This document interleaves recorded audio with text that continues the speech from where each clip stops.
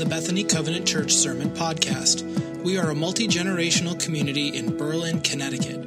Our services are held Sundays at 9:30 a.m., and you can find out more about us at www.bethanycovenant.org. Well, good morning. If you don't know me, my name is Chris. I am the pastor of worship here at Bethany. And I want to begin by saying that a sermon is not an academic exercise, primarily. Now, this week we might blur the line just a little bit. Because we have a lot of information that it takes to kind of get where we need to go today. But Paul said that we should work out our faith with fear and with trembling, which means the way that we live in this time and this place and in this culture is a matter of the utmost importance. Now, you all have a handout that you should have gotten today. If you're joining us online, we're going to put up after the service today a PDF that you can download on the live stream page of the website. Now, I'm not generally one for handouts. That's not really my thing. But this is a big story for us to tell, and so I wanted to give you some bullet points to outline it just a little bit. But it's the backside of that handout that's really the most important place, because this is a space for notes, but more importantly, a place for some reflection. Don't let our sermon today or the sermon from Pastor Ali next week end without taking some time to think and reflect on this material and ask yourself some hard questions about how this might change your conversation with God that you are in the midst of right now in this season of your life in our culture. So, let's remind ourselves of the metaphor that's been driving our past series. Because while we finished talking about the 12-step process this past week, there are still a few things that we can suss out just a little bit more, and we can learn from this journey that we've been on.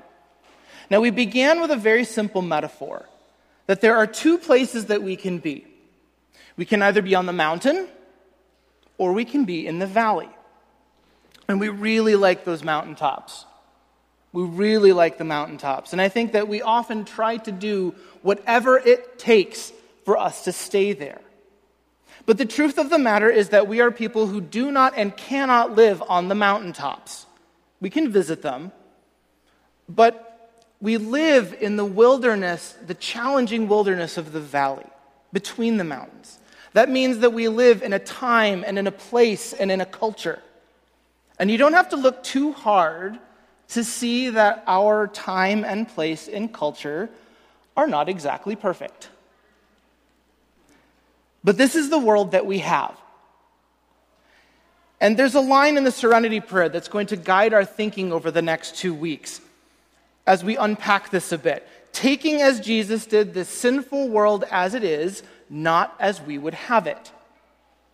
Now, it doesn't help us to try to make the world something that it's not, in effort to make ourselves feel better about it. That is trying to control something that we just simply cannot control. We need to recognize the reality that a broken world crafts broken people. We're not perfect just the way we are, because we were not born into a world that is perfect. And that brokenness has over time been molding us into its image. Everybody who lives in the valley reacts differently to a world that we cannot control. We all try to remake this valley that we live in into a mountaintop, to try to make the place that we really want to live, to fix the failures, as it were.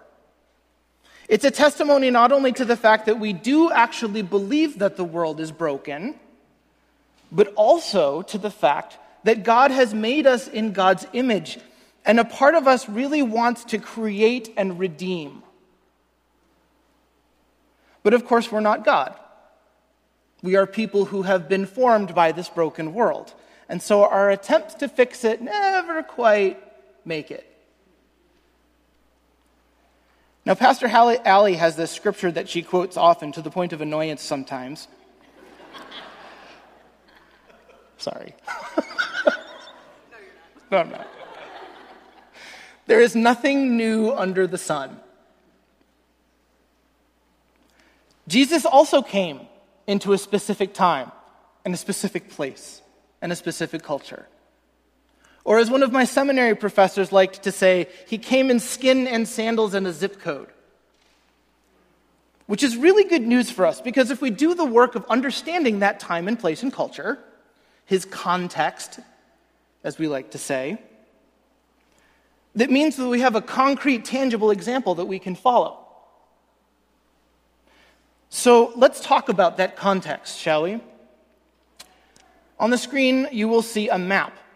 Between 336 and 326 BCE, that means before the Common Era in scholarly talk, Alexander the Great led a lengthy campaign to conquer territory from Greece to Persia to India, covering over 2 million square miles.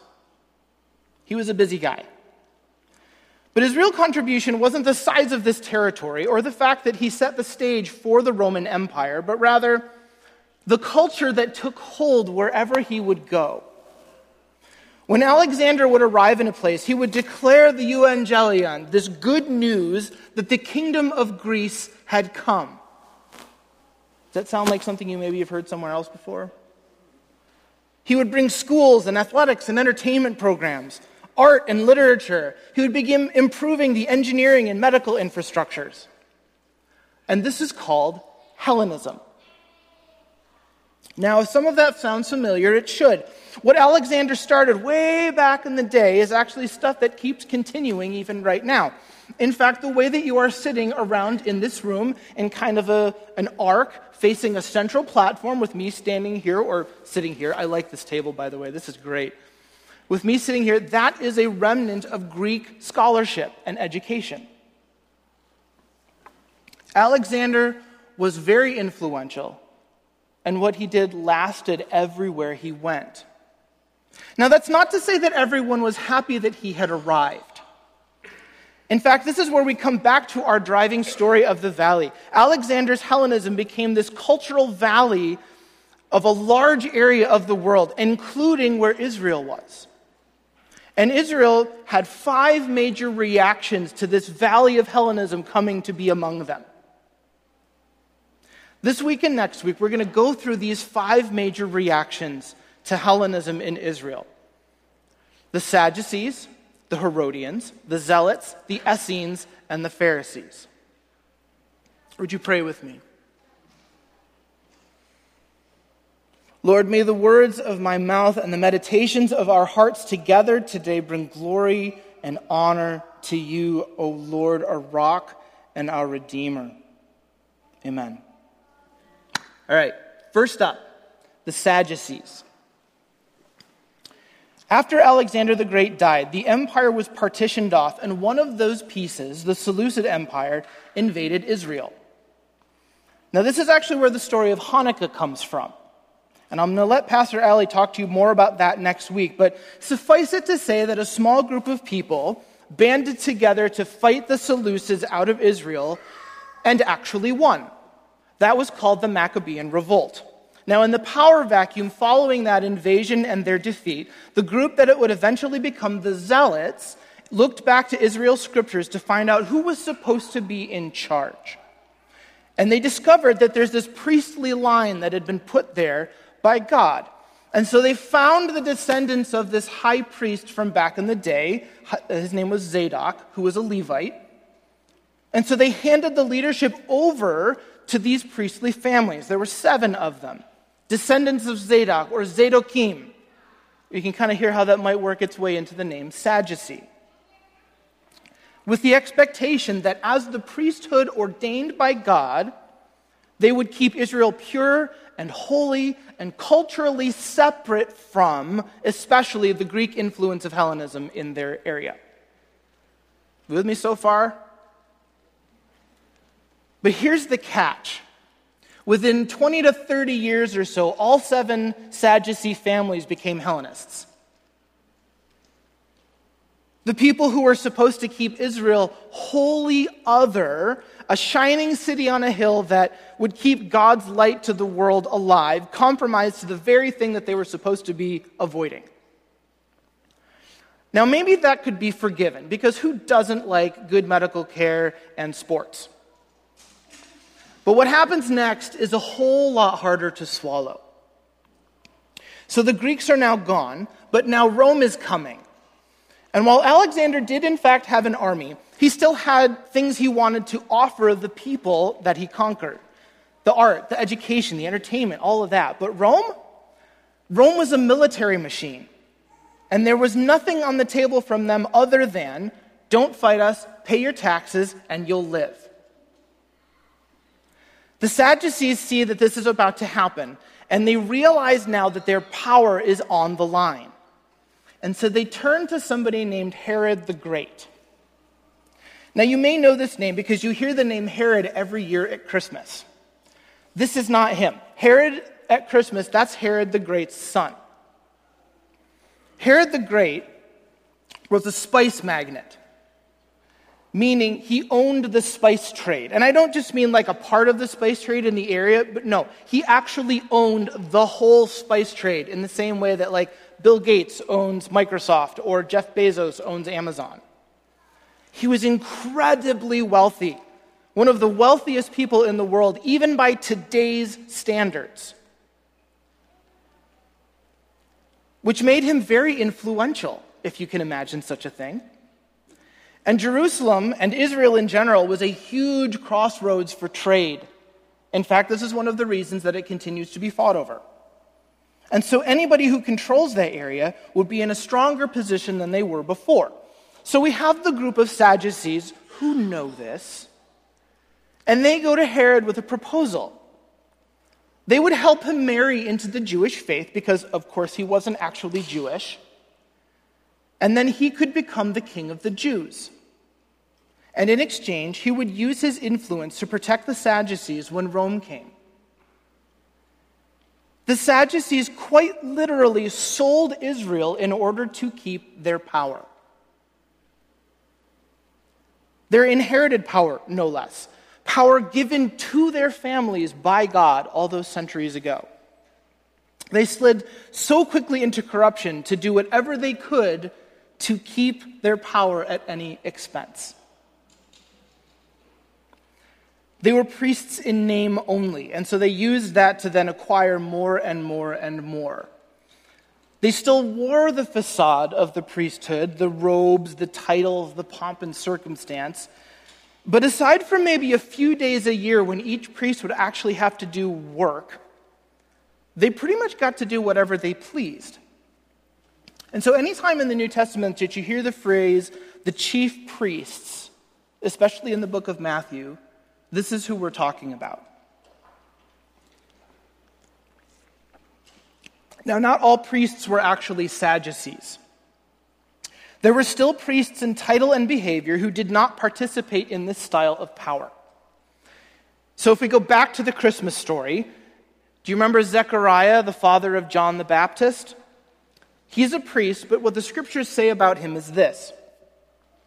He was a member of the priestly order of Abijah, and his wife Elizabeth was also from the priestly line of Aaron. Zechariah and Elizabeth were righteous in God's eyes, careful to obey all of the Lord's commandments and regulations. Righteous in God's eyes is another way of saying that they are priests, but not Sadducees. So every Sadducee was a priest, but not every priest was a Sadducee. See what I'm saying here? The Sadducees were a problem for these other priests because they would often just simply not pay them and then keep the money for themselves. The chief priest, who was a Sadducee, actually lived in a house right next to the temple with something like 17 rooms for just his one family. Wine cellars have been found in some Sadducees' homes filled with bottles of wine that in today's currency were the equivalent of about $10,000 a bottle. I've never had wine like that before. So while Israel suffered under Roman occupation, the Sadducees are living the high life. They even had a paramilitary force of their own to enforce their policies. The temple guards. These guys are the Jewish mafia. Quite an accurate representation of that, actually. And all they are interested in is preserving their power at any cost. For example, in Matthew 21, we read this. Jesus entered the temple and began to drive out all the people buying and selling animals for sacrifice. He knocked over the tables of the money changers and the chairs of those selling doves. He said to them, "The scriptures declare my temple will be called a house of prayer, but you have turned it into a den of thieves." The blind and the lame came to him in the temple, and he healed them. The leading priests and the teachers of religious law saw these wonderful miracles and heard even the children in the temple shouting, "Praise God for the Son of David." But the leaders were indignant. They asked Jesus, "Do you hear what these children are saying?" So the leading priests and the elders, that's the Sadducees. And the people in the temple are selling animals for sacrifice, for the sacrifice of atonement. And they would sell them at these highly inflated prices, so high that even travelers coming from out of town couldn't afford those prices, much less the poor, who were still a part of the citizenship of Israel. And so the Sadducees see Jesus overturning all these tables, their corrupt scheme, right? And their first response is to question the authority that others are giving to Jesus by calling him the Son of David. We're in charge here. He can't do that. Or how about this? From Matthew 21. When Jesus returned to the temple and began teaching, the leading priests and the elders came up to him. They demanded, "By what authority are you doing all these things? Who gave you the right?" Their question is about his authority. Who told him that he could say or do these things? Because, and this is the key here, it wasn't them. Or I could go on. There's a lot more. You should read the stuff about Judas. It's pretty crazy. But it's only days after this that Jesus is hanging on a Roman cross. What's that phrase? Absolute power corrupts absolutely. I guarantee that all of us can think of examples in our world today of people who use the guise of their supposed religion and belief system to gain power at the expense of others. Whether that be getting votes or money or prestige. But Jesus' words to them and to us are very simple. And if you want to be first, you must be the slave of the rest. The Son of Man didn't come to be served, but rather to serve and to give his life to liberate many people. That's it. Jesus doesn't really have any kind words for this reaction to the coming of Hellenism. Just don't do that. At all. In the kingdom of God, power is always meant to be laid down for the benefit of others. So, how do you relate to the Sadducees? Anything you might have inherited that you may hold over others sometimes? Okay, next, the Herodians. The Herodians were the have your cake and eat it too people. Alexander came and they said, "Hey, theater. I like theater. That's pretty great. I'll take some of that. Healthcare. Who doesn't like to be healthy? Sports ball. I'll take some sports ball. Entertainment? Sure. Education? Sure." The Herodians were the Jews who wanted to be both Jewish and Greek, to adopt the things that Alexander brought in without losing their Jewishness. And adoption for the Herodians was kind of a bit on a spectrum. Some people adopted more of the Hellenistic practices than the others. There's ample evidence that Jesus actually lived among the Herodians for the bulk of his lifetime. Joseph and Mary, Jesus' parents, moved to Nazareth, which was next to a very large stone quarry. Now, Joseph, as many of you I'm sure know, was a carpenter. But carpentry back then wasn't like working with wood the way we think of it today. Carpentry back then was working with stone. Wood was a lot more scarce in Israel at the time. And the town of Sepphoris, which is the town that's actually on the other side of that rock quarry, built a Greek theater. And we learn from a number of places in history that he used all of the carpenters in the area, which would have, yes, included Joseph. And Jesus was apprenticing into the family business. So Jesus would have actually worked on building this Greek theater with Joseph. You can even hear this in the scriptures because Jesus actually quotes Greek plays as some of the illustrations in his teaching. There's a play called Trojan Women by a man named Euripides. And it reads, there's a line in it that says, "Troy, Troy, I long to gather you like a mother hen clucking over her fluttering chicks." Some of you may hear that sounds a little familiar, right? So if we go to Matthew 23, Jesus says, "O Jerusalem, Jerusalem, the city that kills the prophets and stones those who are sent to it, how often have I desired to gather your children together as a hen gathers her chicks under her wings." I promise you the connection would not have been lost on the people that he was talking to. Jesus used the stuff around him that everybody knew all the time to help them make connections to the kingdom of God. Kingdom of God is like a mustard seed. It's like a field that somebody bought. So given that Jesus is clearly familiar with this, I think that we can safely say that it's not the things of Hellenism that are the problem. The problem is that there's this worldview that necessarily goes along with them. See, Hellenism wasn't just based on the stuff that Alexander was offering to people, but rather that stuff was based on a cultural shift in perspective. Up until this time, everyone knew that the gods were the ones in charge. If you look at the gods of the ancient world, the Baals and the Moloch, and there's a whole lot of them, you will see that they are mysterious and demanding and usually pretty cruel. You did whatever you could to appease these gods because you don't want to get in their way. But with Hellenism came this huge shift. The gods of Greece were powerful, sure, but it was possible to manipulate them. And I don't know if you've ever read any Greek mythology, but boy, they look an awful lot like the Greeks themselves in the way that they behave. They're basically human with superpowers and some really weird relationships.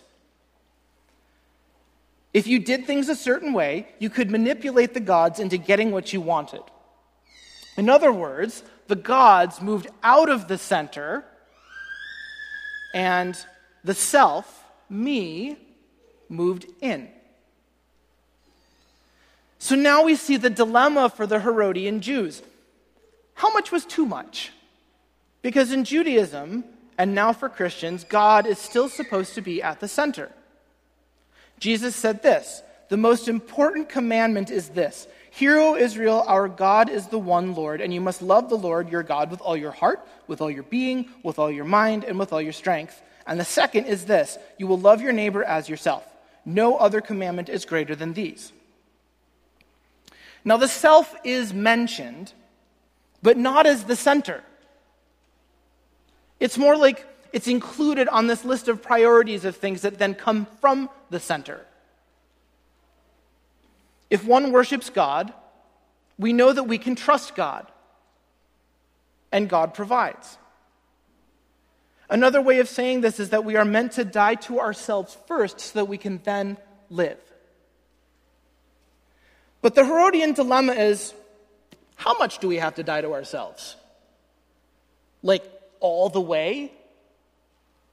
Or maybe just about a little? The danger is how we participate in the worldview of our culture can start pushing God out of the center, out of that most important place of worship. So the consumerism of the Herodian worldview can start pushing God out of the center and replacing God with our stuff. Because who hasn't spent hours scrolling Amazon? The entertainment of the Herodian worldview can start pushing God out of the center and replacing God with our own pleasure or excitement, because who hasn't binged Netflix recently? The athletics of the Herodian worldview can push God out of the center and replace God with pride in our own abilities. The art of the Herodian worldview can take God out of the center and replace God with our vanity, admiration at our own creativity. Now, that's not to say that owning things or having fun or playing games or making things and being creative are bad things in and of themselves. In fact, all of these things are a creation of God as a reflection of his love. But they need to be rightly ordered in our lives and not replace God. Again, when God comes first, all else follows.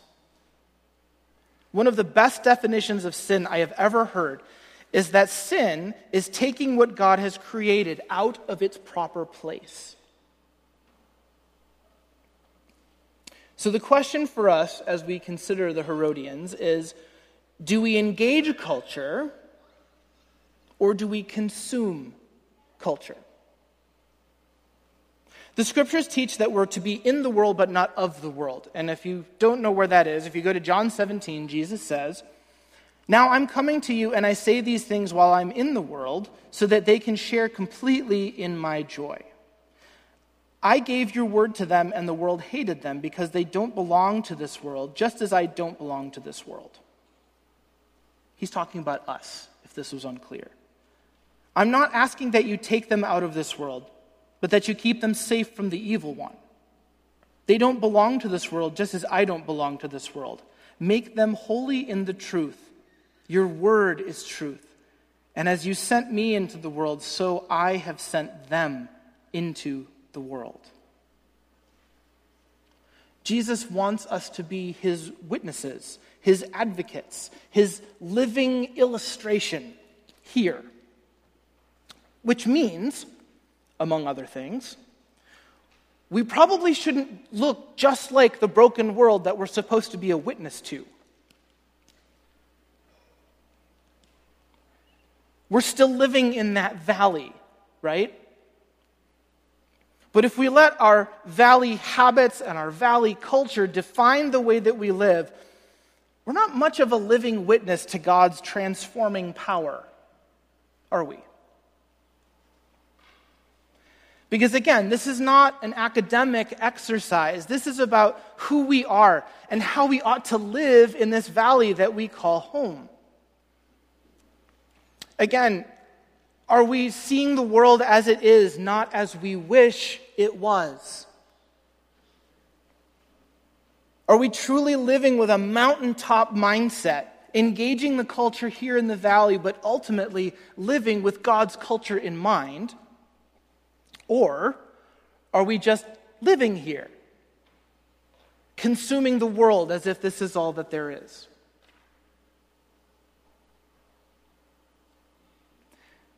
I think this is actually the same question for both the Herodians and the Sadducees. The Herodians consumed the things of the culture, right? The arts, the entertainment, etc. But for the Sadducees, it's actually more literal. They actually consumed the culture itself for their own benefit and power. Do things the way we want you to, culture.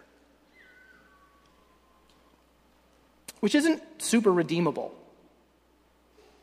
Because while they're priests in title, that's where the Sadducees' connection to the kingdom of God ends.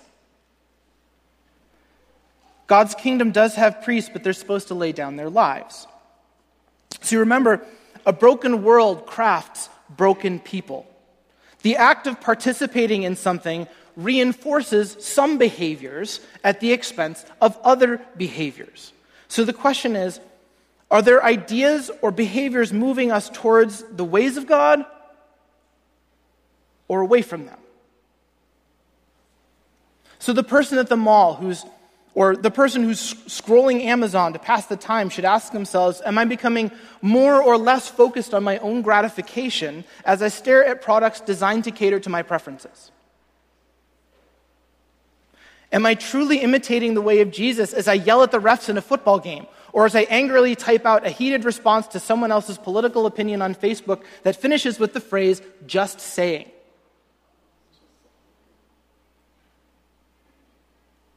Humility says, I am willing to relearn some things in order to love. But there is another side to this. If you were God and you were going to reach out to a culture to redeem it, would you use someone who has never lived there? Or would you use someone who speaks the language and knows the culture? I think it's worth mentioning that while each of these reactions to Hellenism that we're talking about this week and next week will show us something about ourselves, it is highly likely that you will most strongly identify with the Herodians, because our culture has so much in common with ancient Rome. God can use transformed Herodians, and in fact, God did use them and does use them all the time. God uses the people who know the place to reach the place. Because Paul knew Romans, he could reach Romans.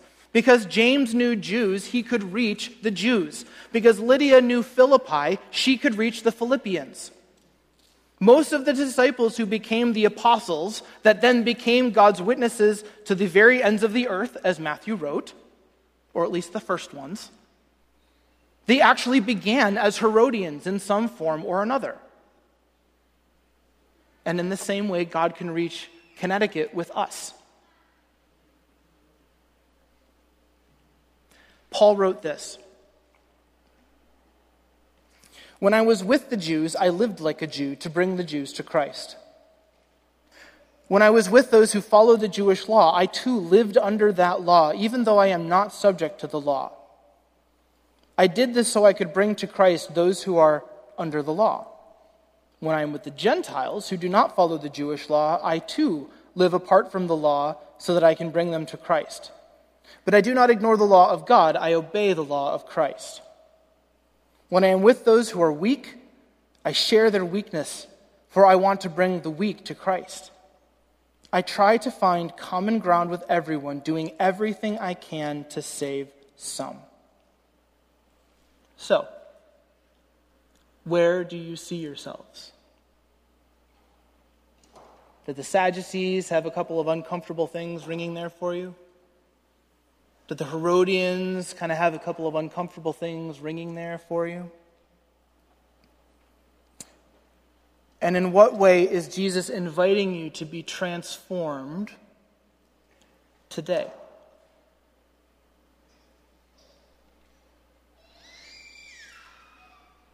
Let's pray together.